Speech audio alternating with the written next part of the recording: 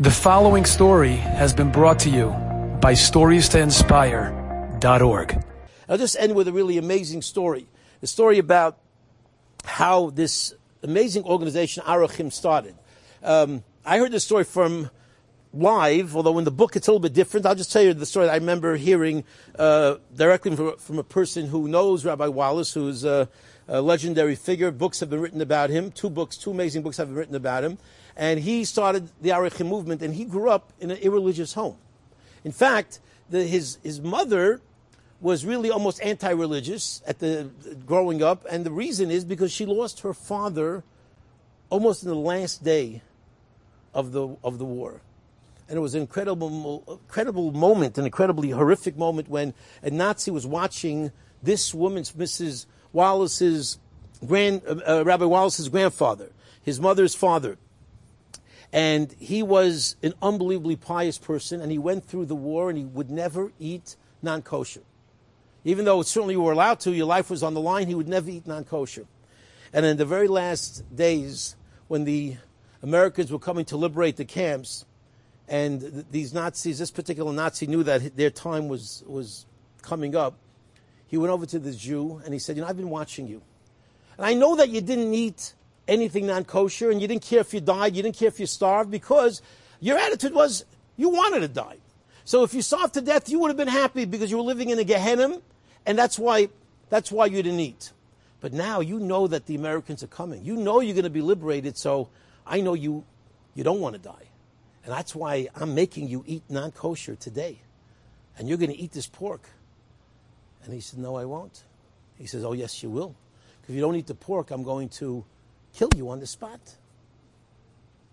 And this amazing person, his last name wasn't Wallace, but this amazing person looked down the barrel of that gun and said, no, I'm not eating that pork. I'm not eating non-kosher. I lasted this long, and if I have to die, that's what's going to happen. And actually, his daughter was there. His daughter was alive at the time and saw that this is what happened. And he died al-pi Kiddush Hashem. He would not eat the non-kosher food. And that's so disturbed Rabbi Wallace's mother in seeing her father pass away, and knowing that's why he passed away, that she was so upset at God, so upset at the whole set of circumstances, she said, I'm not going to raise a Jewish religious home, I'm done.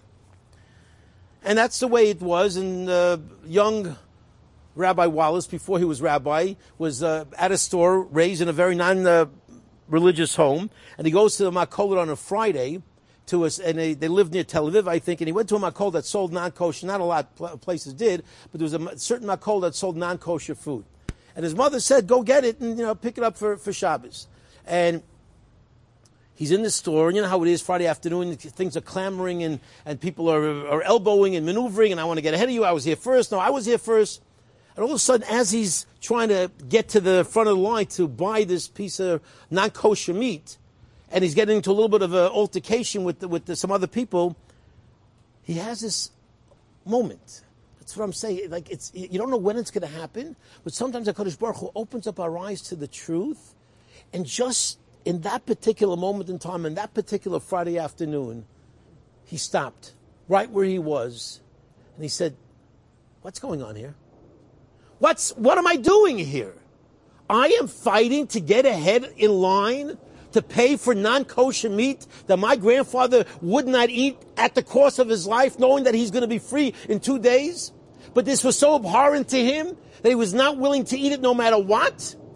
He gave up his life, and that was my grandfather. And I'm pushing to pay for it? I'm pushing to get ahead and to what? Incorporate into my life? Something is wrong. What did my grandfather give up his life for? What is this all about? I have to find out. And that moment of clarity, that epiphany that moved his heart, that moved his soul, guided him to put down that piece of meat and said, I need to find out what Judaism is all about. Because my grandfather was no fool. My grandfather knew what he was doing. And he started learning, and the rest is history. Not only did he become religious and a rabbi, and who knows how many thousands of people he helped become religious, but his whole family turned over. And it's an amazing story. If you have time to read the book, it's an incredible book, and it's called Incredible. But the point is, girls, if we open up our hearts and we're sort of sensitive to these moments and to recognize that when these moments happen, and they do, because truth happens, and our recognition of who we are happens.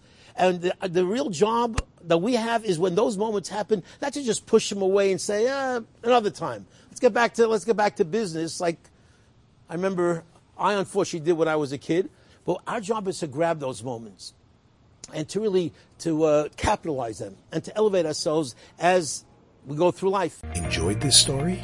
Come again. Bring a friend. StoriesToInspire.org